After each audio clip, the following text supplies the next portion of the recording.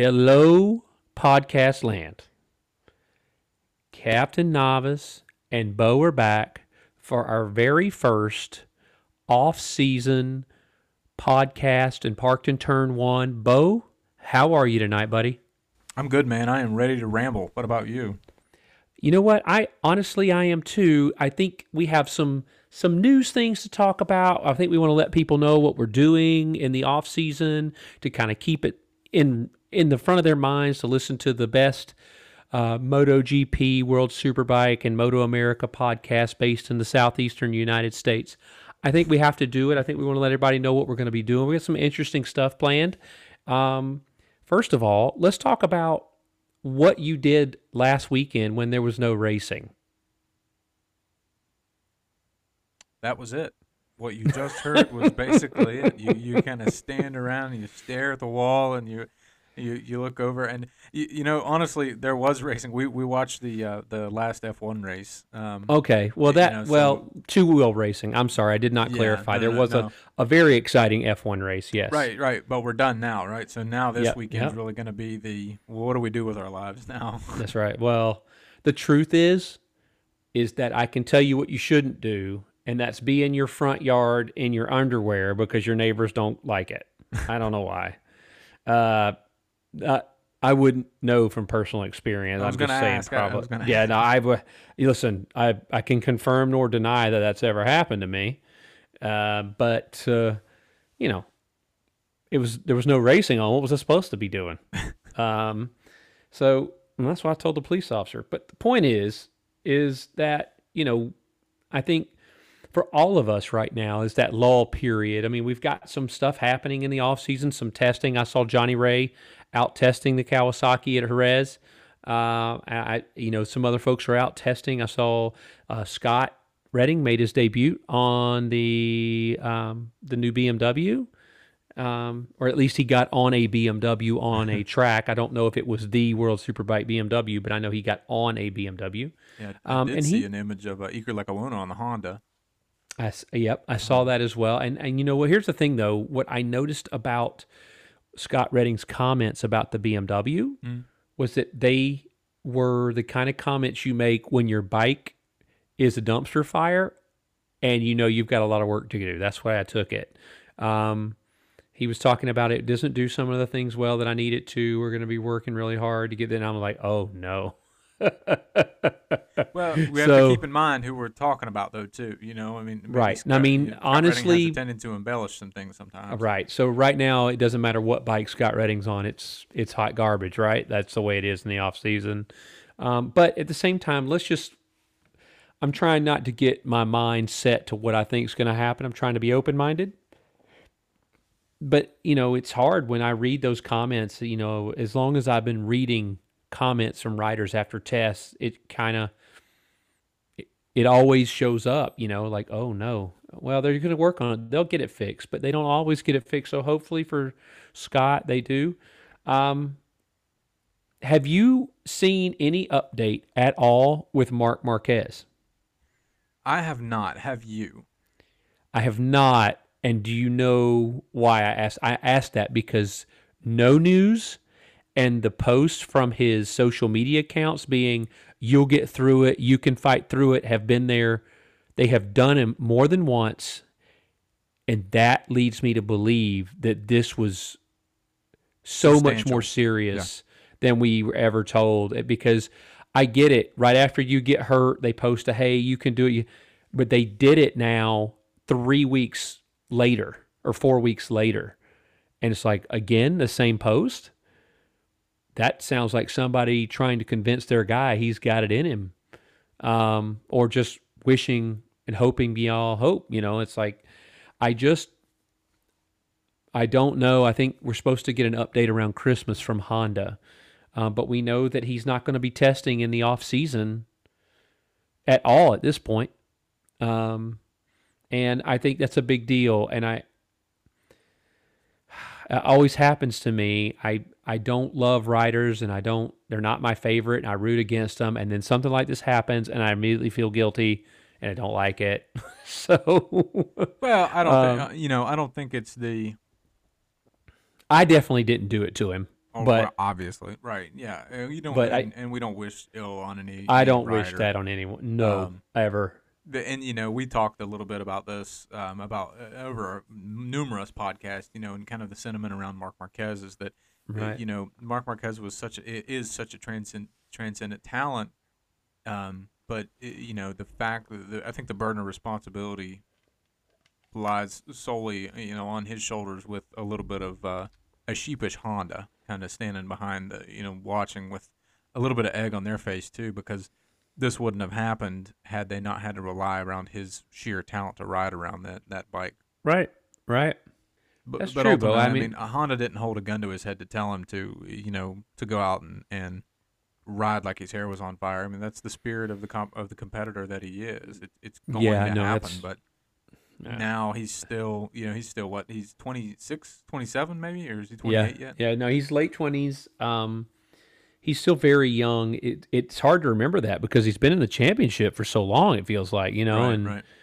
um but he is super young, but I think you and I both know that you don't get better as you age. Like your physical well-being doesn't get easier Well, as your you age. mindset kind of at some point, I think your mindset begins to change.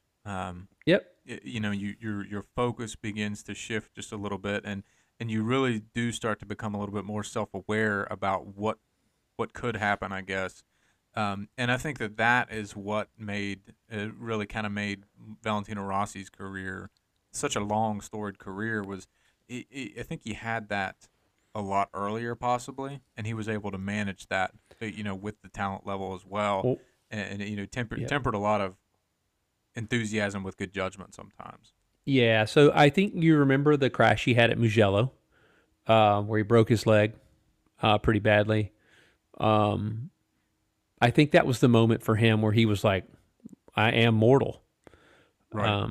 and I think the rehab from that, he came back and he still won races. He was still great, but I think you're right. I think he changed his mind. He's like, "I don't want to do this again. This is garbage," you know. Uh, so injuries like that affect us all differently. I mean, everybody's got their own mental makeup and psychology, and for some guys, they just brush it off. It's nothing, And I just mentioned to you before we came on live that I'm listening to the book Leathered, that is basically an autobiography by John Hopkins, and it is fascinating to get a peek behind the curtain of a MotoGP rider. It's fascinating. It is. I had no idea John Hopkins went through the things that he went through. And I always begrudged him for not being a better American representative, but now I know why.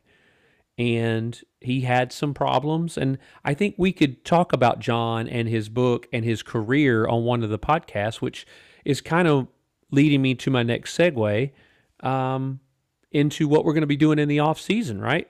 And I think what we decided to do was to do some podcasts that go in depth talking about former and current MotoGP riders, probably starting with the former because we won't see them on track. But, I think you had said that you'd be pretty excited to get into that, really dig into their lives a little bit, learn a little about something, and like I said, get a peek behind the curtain of what drove them to reach the heights that they reached. Yeah, and especially we talked more specifically. Casey Stoner was always a name that really kind of popped out in that Yep. conversation really really vividly to me. And um, I didn't watch the Casey Stoner career develop, but I've seen the glimpses. I've seen the replays. I've seen the slow motion cam shots of how he was able to manhandle the bike. I've read interviews with Casey Stoner. I've seen the famous Valentino Rossi, Laguna Seca race of 2008, I think. I've seen those glimpses, and it only makes me want to learn more and more about Casey Stoner and his career, and then even kind of take me back into that. Well, what could have happened had he not had the chronic fatigue illness that he's still Oh, fighting through, and um, I what could have happened in his career, and possibly could he have taken his career just as long as Valentino Rossi did, and still be riding? But no, the more and more, I mean, I just I miss I hate the fact that I didn't get to watch that career live. You know what I mean? I hate that I didn't get to see him flourish in real time. Yeah, I think if there's a better example as a fan of not knowing what you're watching until they're gone, I don't know it. Casey Stoner on a motorcycle was just unbelievable. I think I've told you this story. I remember vividly sitting in turn 4 paddock suite in Laguna Seca and watching him leave turn 5 and the bike just bucking like crazy and this guy never backing off the throttle.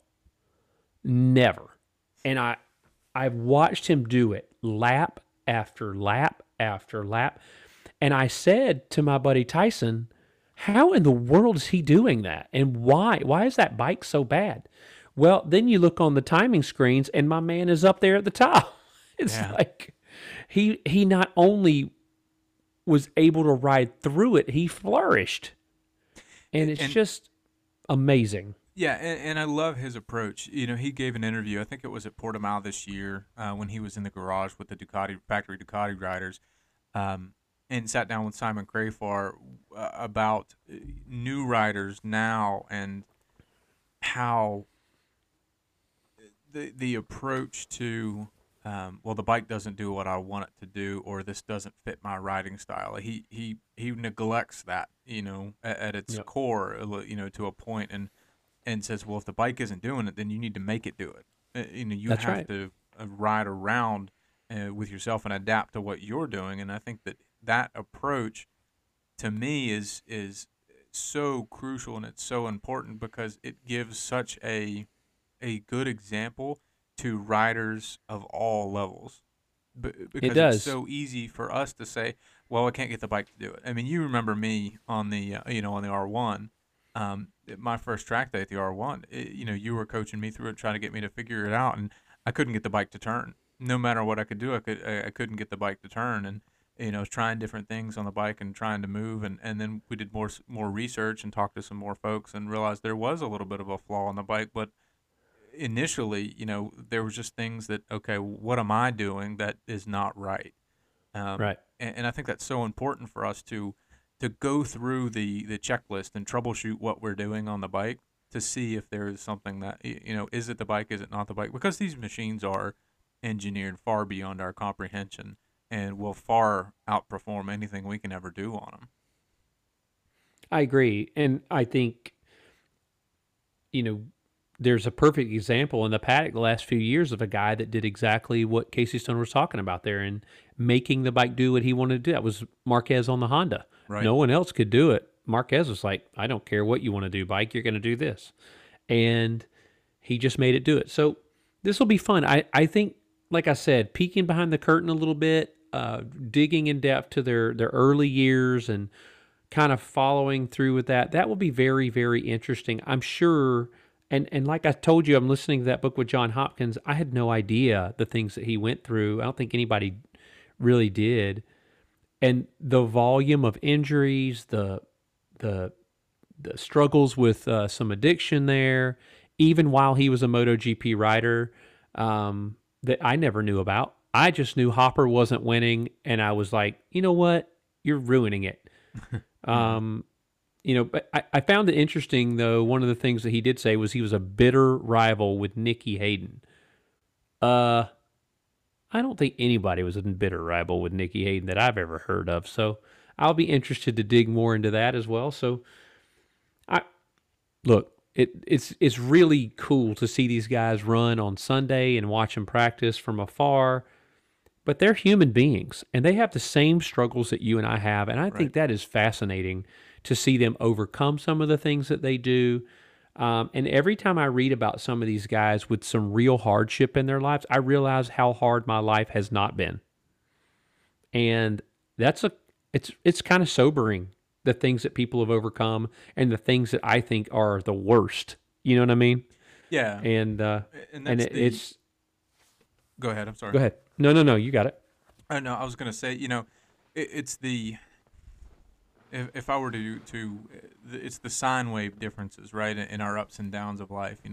Those guys and professional athletes live on such extremes. Their highs are very, very high, but their lows are very, very low. And our highs aren't quite as high, and the lows that we think are quite low aren't quite as low, simply because we don't have as much to lose. Yep. We Yep. haven't lost a career. We have day jobs, so a crash to us is in most cases is just I say a small financial setback, but you understand what I mean. Speaking comparatively to what a Sure. setback to them might be, a crash to them might be, which could be a career ending. So it's Yeah. just the You're level right. differences of the sport that we both participate in.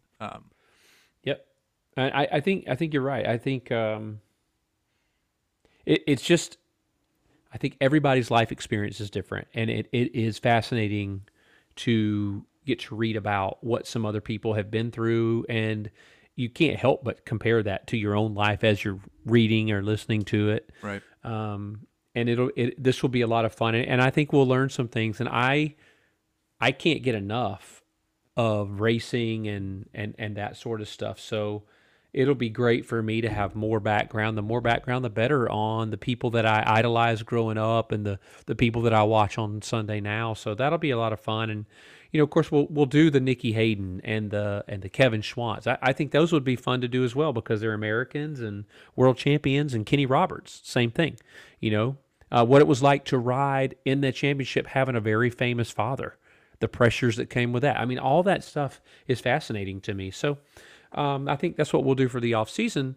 But there is something that I saw, and I want to talk to you about for the MotoGP rookies in 2022. Of course, we know we've got Remy Gardner, Raul Fernandez, Marco Bezzecchi, Darren Bender.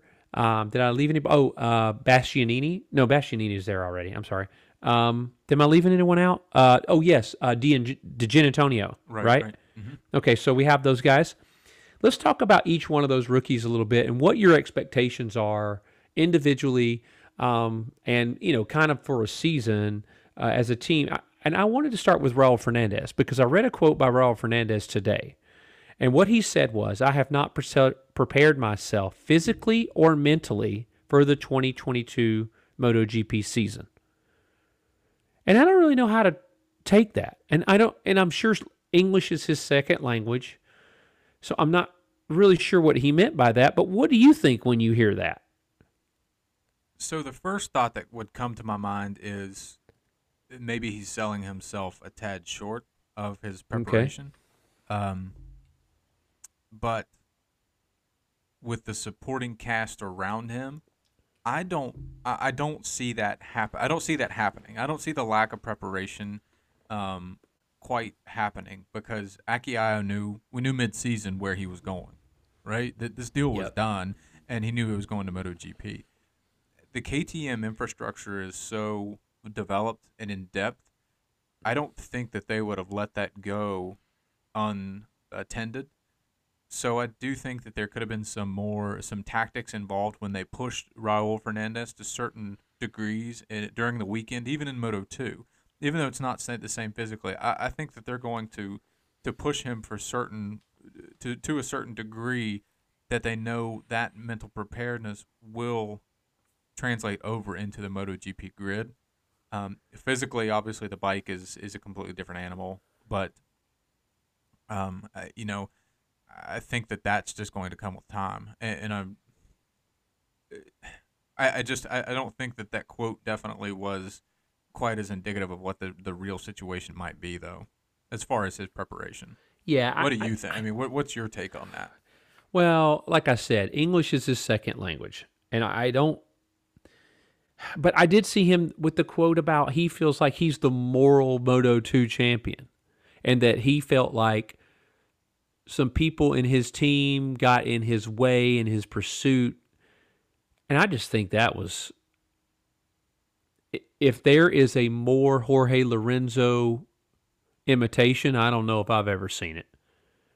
I just, immediately I was so high on this guy until that. Yeah, it really takes the wind out of your sails. You want to root, and Yeah, I don't have any place for that. Like if you get beat, you get beat.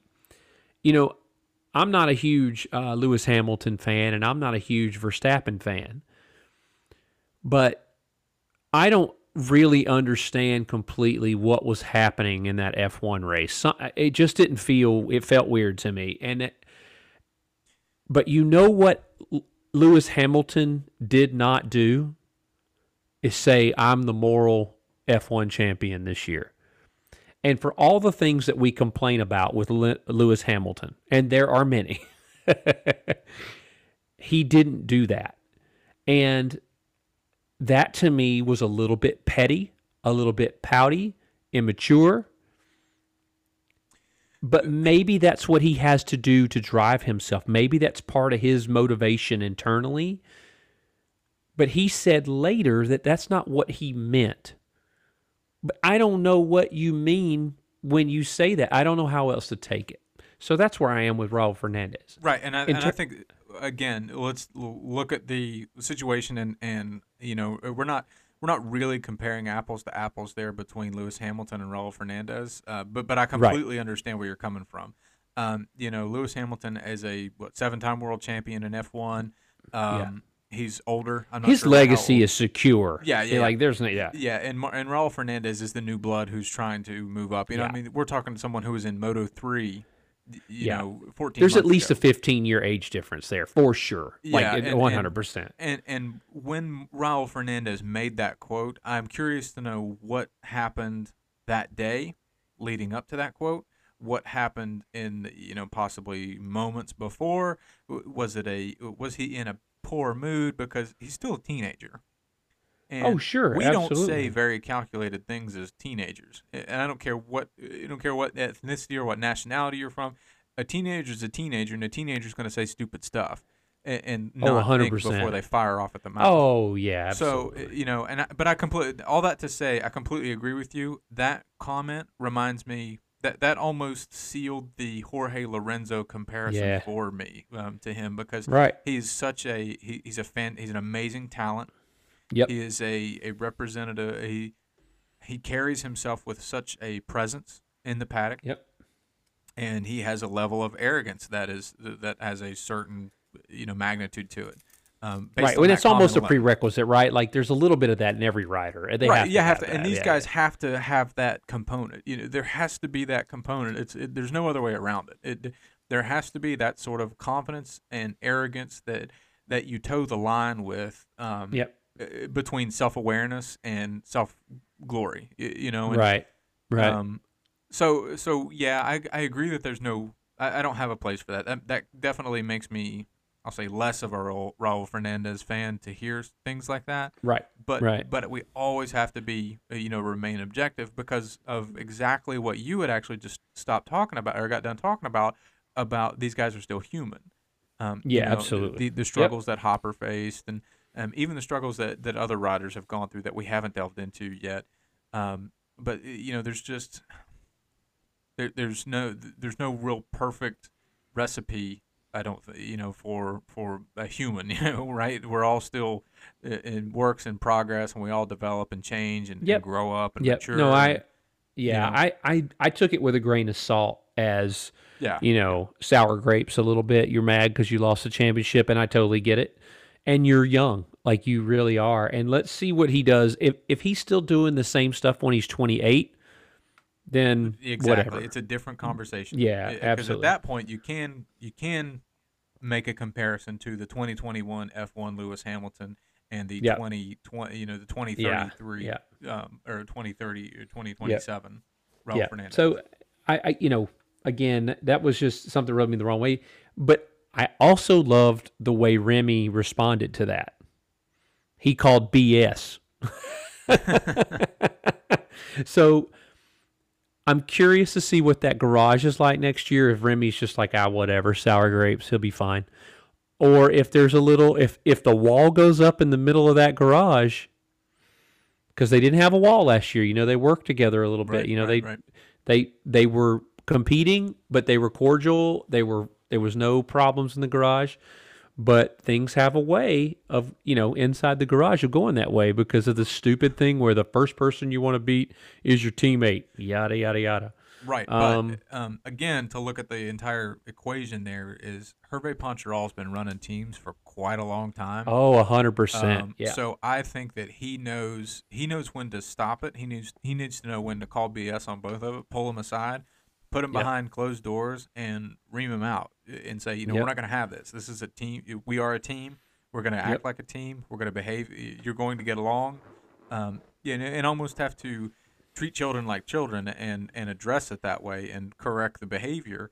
But as far as Remy Gardner goes, my take on Remy Gardner was this season to me was such a vindication for the road that he's been on for so many years. And he's had so many struggles, so many setbacks, and he's done nothing but fight and try to improve and better himself and climb the mountain again.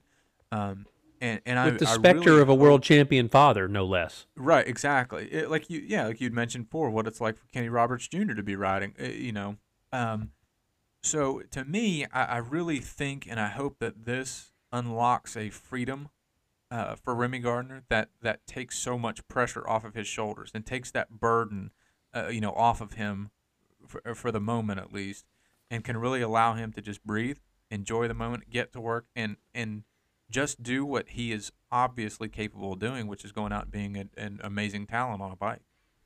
Well, what are you expecting from Remy this year? Let's get into that a little bit.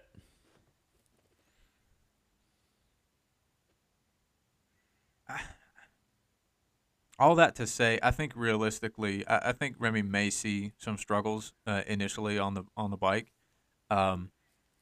It's the KTM, so unless KTM can really get a good recipe out the door quickly with Brad Binder and Miguel Oliveira that they can kind of push into the Tech 3 team, I'm going to say sub top 15 for maybe a few races. And then I think he may see top 15s point scoring finishes by the end of the year. Yeah, well, okay. Now, what about Raul Perez, Raul Fernandez? What are you thinking about for Fernandez? I'm actually thinking a little bit more successful out of the gate for Fernandez, to be completely honest. And again, I think it goes back to possibly some of that arrogance that could be there. He may be able to push through the difficult adjustment phase a little bit better than Remy Gardner. Getting used to the bike, I mean. Yeah. Okay. Well, where are you at? I really think that they have the unenviable task of running into probably one of the most talented top to bottom MotoGP paddocks that I can remember. Along with talent capable bikes, right? And I think out of the bikes in the paddock, and let's not forget there are 8 Ducatis on the grid in 2022. Right. The KTM is out of the other manufacturers probably the least sorted bike. If you were to take, after you take Ducati out of the equation and you've got Yamaha, Honda, Suzuki, KTM, I think KTM is the bike with the biggest question mark. I think it is the bike lacking the most consistency. I think Aprilia might actually be the bike. In my eyes, I think the Aprilia lacks the most potential.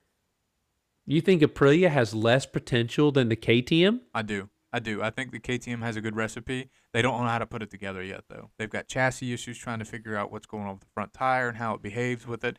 It's got a good engine. I honestly think that the Aprilia has a little bit less of that recipe, that complete recipe. I think If KTM that's just true, needs to figure out the correct portion of each to it and the right adjustment. I'm going to disagree with you, and I'm going to tell you why. Because if that's true, then Miguel Oliveira, is just a dumpster fire of a rider. Remember, Miguel Oliveira did have a pretty rough wrist injury as well this year. Yeah, but he did have a wrist injury. I But I know agree. that. It's not a it was not an ideal year for him. He or And Brad Binder. Bender I mean, Bender won only that had the amazing random. race, and he won Yeah, in yeah. Austria on that crazy race. The rest of the time, Bender, even though we know Bender is a Sunday man, he is a Sunday.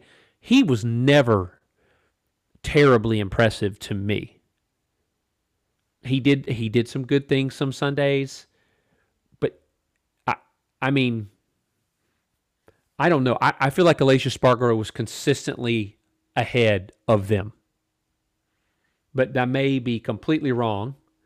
Um, but you know, How it's many just updates did Aprilia bring to the table this year?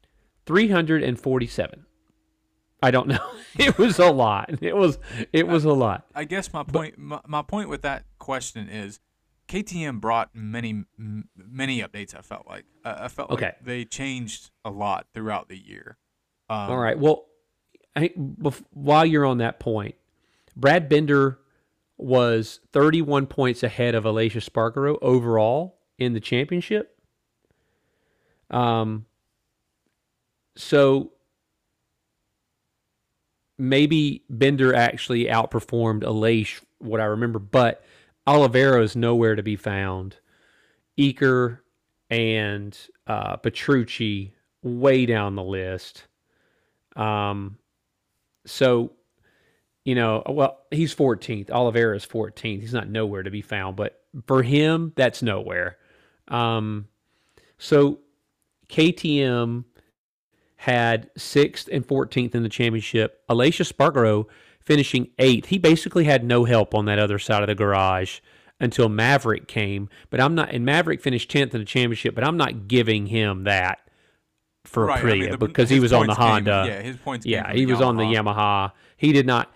I said the Honda. Uh, he was on the Yamaha, not the Honda. But he ran 2-3 races on the Aprilia, and I mean he was stellar. Don't get me wrong. I mean he finished what 15th, 12th, 18th, some crazy. Point being, that it's just that's I mean that's just what happens, and yeah, so Maverick finished 16th in the last race, so he didn't score a point on that race on the Aprilia. Let's see the other. Let's see if he scored it all. I think he scored at the Misano race on the Aprilia, though. Yeah, he was 8th on the Aprilia at Misano, and he was. Let's see. 16th at Portugal. Yeah, and 16th at Portugal. So he scored. Scored 1 point scoring finish at Misano on the Aprilia. Beyond that, he didn't do much. So we And it's can't. One important point to is, note how many people actually fell out of that race at Misano as well. yeah, that is very important. With the leader especially, and then Jack Miller too. Um, so you know, I don't know. You make a good case there. I mean, Brad Bender obviously, but I think Brad. And we saw it in that race in Austria. He's a special rider. And I don't put him on the Marc Marquez level, but I put him up there as maybe just as talented on a motorcycle as a Jack Miller. Maybe just as talented as I much more talented than a Pol Espargaro to me. So we'll see. But so for me, expecting next year for KTM at all is hard, and I think the rookies will have it hardest because I don't know how much support they're going to get because if the factory bikes aren't sorted, how are their bikes going to be sorted, right? Right, right. So for me, that is tough. I think that's tough. But one of the things that I saw in terms of I mentioned about Ducati having all those bikes on the grid. Bezzecchi and Marini are on great bikes. Bastianini will be on a great bike. Di Giannantonio will be on a great bike. And then, of course, Pramac and, the factory team should be great bikes. So we'll Yeah, see. It'll be a tough year for KTM next year unless they make some dramatic improvement. I But think it's going to be a Aprilia's in that tough same year boat. for every manufacturer aside from Ducati. I think that was the comment. That was the collective idea or approach was that everyone's Well, chasing Ducati right now. yeah, but they have 8 bikes on the grid. That's a lot. That's a lot of work. It's a lot of data though Eight. too. Well, that is true. We'll just have to see if the juice is worth the squeeze, right? Right, Like that's right. where it is. We'll see if they just can't keep up, or if the amount of data they have it just allows them to turn it into the best machine we've ever seen. We'll see. But moving on to the other rookie, Marco Bezzecchi. Are you expecting much from Marco Bezzecchi? He is on a Ducati. I'm really not. Marco Bezzecchi did not have a really good year in Moto 2 this year. I mean, it wasn't a terrible, terrible year, but it's not the year that we were really expecting. I was Right. really, really thinking there was going to be a tooth and nail fight, with Remy Gardner every weekend, and there wasn't. He was kind of very quiet in the championship, I think. Um, s- excuse me. Some results there, some results not. I But yeah, I think I did like the fact that he did finish though. He didn't throw the bike away a ton this exactly, year. yeah, yeah. Yeah. But So but so going in with that going into a GP season, is he just kind of gonna loll back, and towards the back of the pack to get the data to bring the bike home, to work on himself to adjust and adapt and learn the machine as the season goes on, or is he going to try to get up to speed as quickly as possible and possibly throw it up the road? So that yeah, to that's me a great that's the question. question. Uh I would say I say he will struggle, but I don't think he'll throw it up the road a lot. I think he will just let the bike kind of come to him. I would hope so, but we'll see. That's a great point. I don't know. Like Bezecchi's a wild card for me. I don't see him. Do you see Fernandez or Gardner getting a top 10 at all, like a top 10 finish at all next year? I think Fernandez is more likely to me than Gardner. Yeah. Okay. And I do too. But I think Gardner could end up in a top 10, My especially in the wet. my heart wants a Remy Gardner top 10 next year, Yeah. definitely Yeah. over the Fernandez, I guess is what I would say. Yeah. Okay. So we've done Bezecchi, we've done Gardner, we've done Fernandez. All right. What about your boy Fabio Di Giannantonio? I'm probably going to be proven wrong simply out of the karma spite that exists for some reason. But I don't expect anything out of DEG, to be completely honest with you. You think he'll be bet the back? I am still wondering why he has a seat in MotoGP. We're about to find out. Yep. I know the answer to that. I think in my core about why he was signed so quickly because he was one of the first confirmed riders, correct? Yeah. Yeah. And yeah, I again just glimpses of brilliance on the bike, Yep. and then but more often than not, I saw a rider that faded as the race went on. Okay. Okay. What about you? Yeah. What do you think? He's my pick for the surprise rider, the surprise rookie. He's my pick for the surprise of the rookie of the year, honestly. Because he signed so early, and you made a point about Yamaha watching Bender test on the big bike, and that's why they went with him. Somewhere, somehow, somebody saw Digi on a big bike, and they thought, okay, this kid's got it for the big bike. And that's what I think. And I think it was more political, personally. it absolutely could have been. You're going to be riding an Italian manufacturer, and you're Italian. That bike was going to be an Aprilia, I think, before that Aprilia deal fell through. Right. Well, the Aprilia deal fell through because of Aprilia. Right. And they just didn't want to support it. And so Ducati stepped up. But you're right. There was definitely something to the fact that he's Italian and he's riding Italian bikes, right? Like there's Italian sponsorship there. Right, yeah, the team there's a and lot of that. yeah. But we're going to see. But I saw him in the test. I watched the test, believe it or not. I was bored and I couldn't help myself. And he looked really good when I saw him. Now, that means absolutely nothing.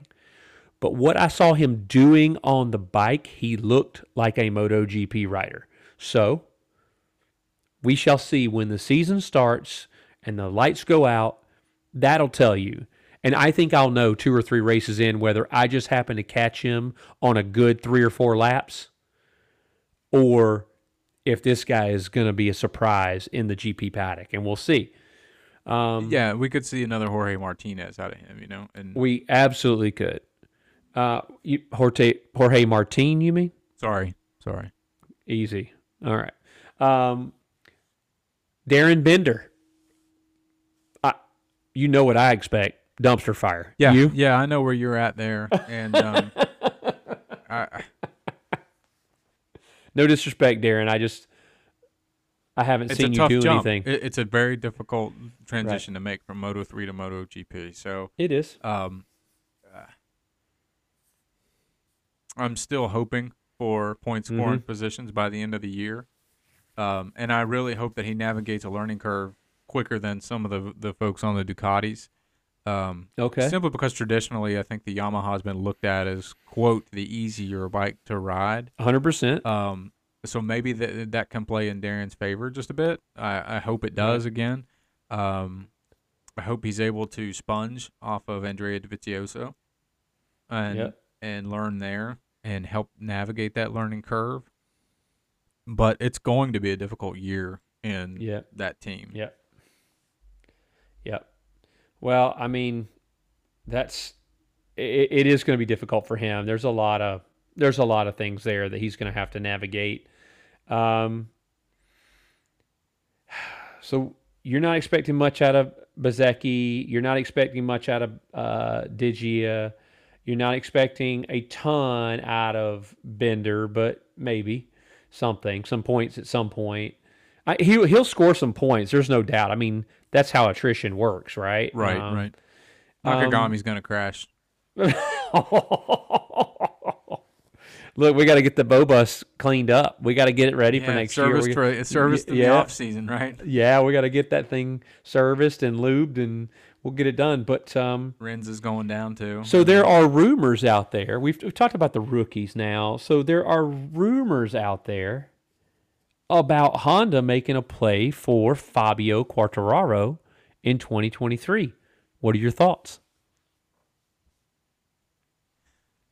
I think before Honda tries to move anywhere to poach any riders, Honda needs to turn around, look at the garage, get the bike figured out.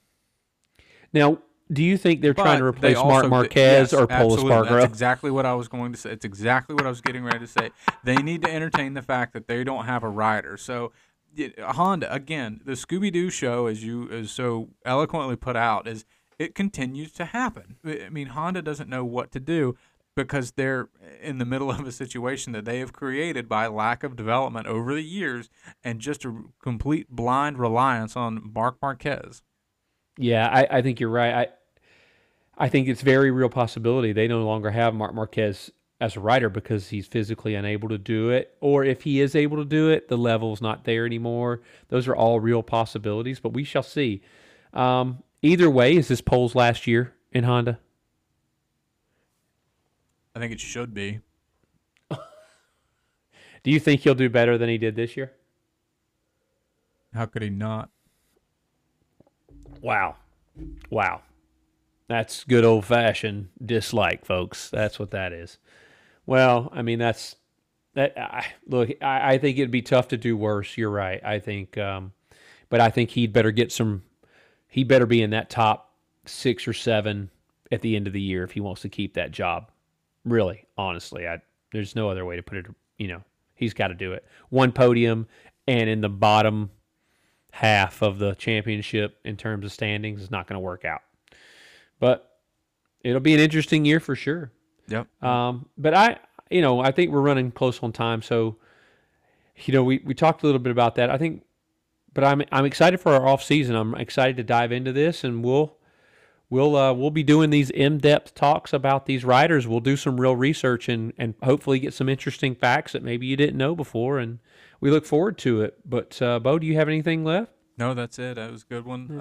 All right. I'm excited for the new stuff coming up too. Yeah, absolutely. Well, we'll keep up with the news. If anything happens, we'll talk with you. We hope everybody out there is going to have a happy holidays. And if you're headed to the track this weekend down in South Florida or in the Florida area or anywhere south where it's warm enough to ride, I think Arizona as well, Southern California, hey, good luck to you guys and keep that rubber side down, that shiny side up. And as always, I'm Jason, a.k.a. Captain Novice, just wanting to say good night and take care with my man Bo. Good Have a night. good one, guys. Good night.